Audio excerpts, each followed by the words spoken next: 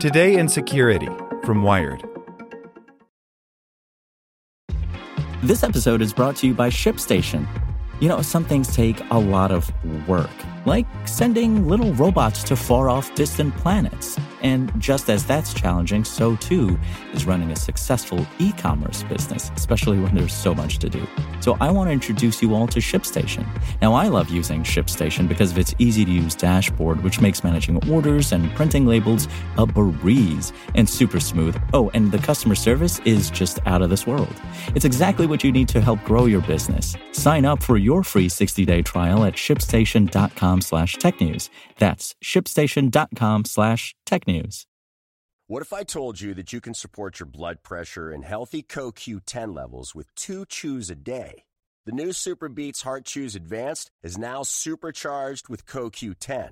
That's like getting CoQ10 for free. Our powerful blend of beetroot, grapeseed extract, and CoQ10 supports your cardiovascular health. Visit radiobeats.com and find out how you can get a free 30-day supply on bundles and save 15% with the promo code DEAL. Welcome to the spoken edition of Wired. Support for this podcast and the following message come from TD Ameritrade.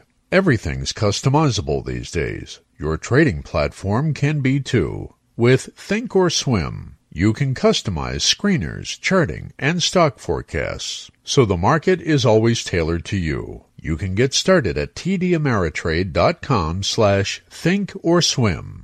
High-stakes security setups are making remote work impossible. Staffers at power grids, intelligence agencies, and more often don't have the option to work from home, even in light of COVID-19. Authored by Andy Greenberg. It's a rule of thumb in cybersecurity that the more sensitive your system, the less you want it to touch the internet. But as the U.S. hunkers down to limit the spread of COVID-19, cybersecurity measures present a difficult technical challenge to working remotely for employees at critical infrastructure, intelligence agencies, and anywhere else with high security networks. In some cases, working from home isn't an option at all. Companies with especially sensitive data or operations often limit remote connections, segment networks to limit a hacker's access if they do get in, and sometimes even disconnect their most important machines from the Internet altogether. Late last week, the U.S. government's Cybersecurity and Infrastructure Security Agency issued an advisory to critical infrastructure companies to prepare for remote work scenarios as COVID-19 spreads.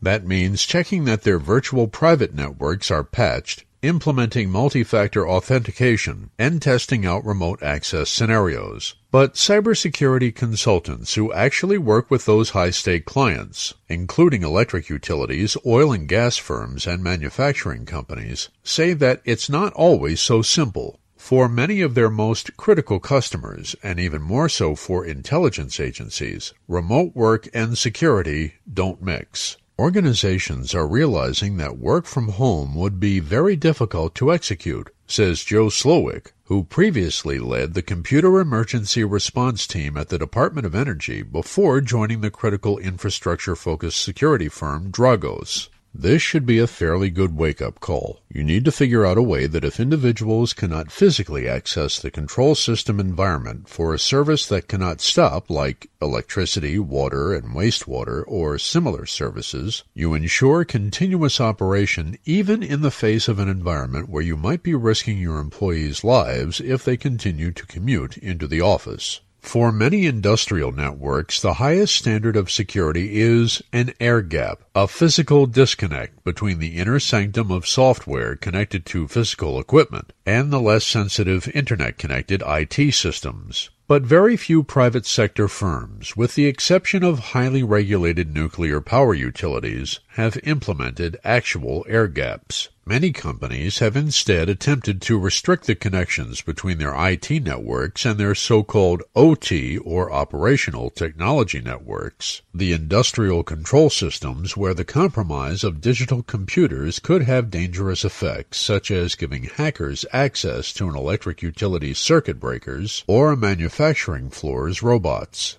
Those restricted connections create choke points for hackers but also for remote workers. Rendition InfoSec founder and security consultant Jake Williams describes one manufacturing client that carefully separated its IT and OT systems. Only jump boxes, servers that bridge the divide between sensitive manufacturing control systems and non-sensitive IT systems, connected them. Those jump boxes run very limited software to prevent them from serving as inroads for hackers. But they also only support one connection at a time, which means the company's IT administrators have found themselves vying for access. Administrators are bumping each other off as they try to work and log in, says Williams. These jump boxes that were built to facilitate secure remote access in emergency situations weren't built to support this situation where everyone is performing routine maintenance and operations remotely.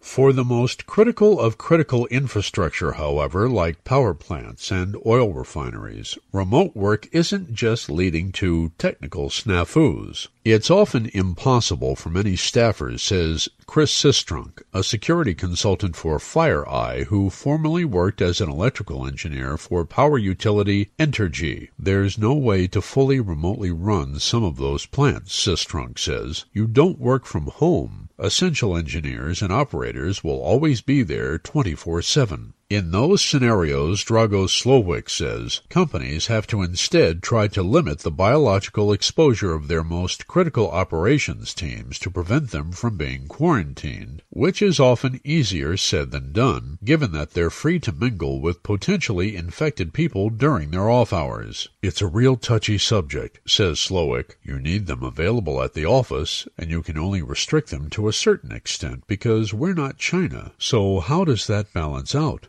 Utilities have already been struggling with that balance. The Edison Electric Institute, a non-profit that represents U.S. electric utilities, warned in February that as many as 40% of utility workers could be home sick, quarantined, or at home taking care of sick relatives. And electric utility news site Utility Dive reports that many utilities across the country are limiting travel, shifting as many staff as possible to remote work, scheduling meetings as video conferences, and ramping up hygiene practices.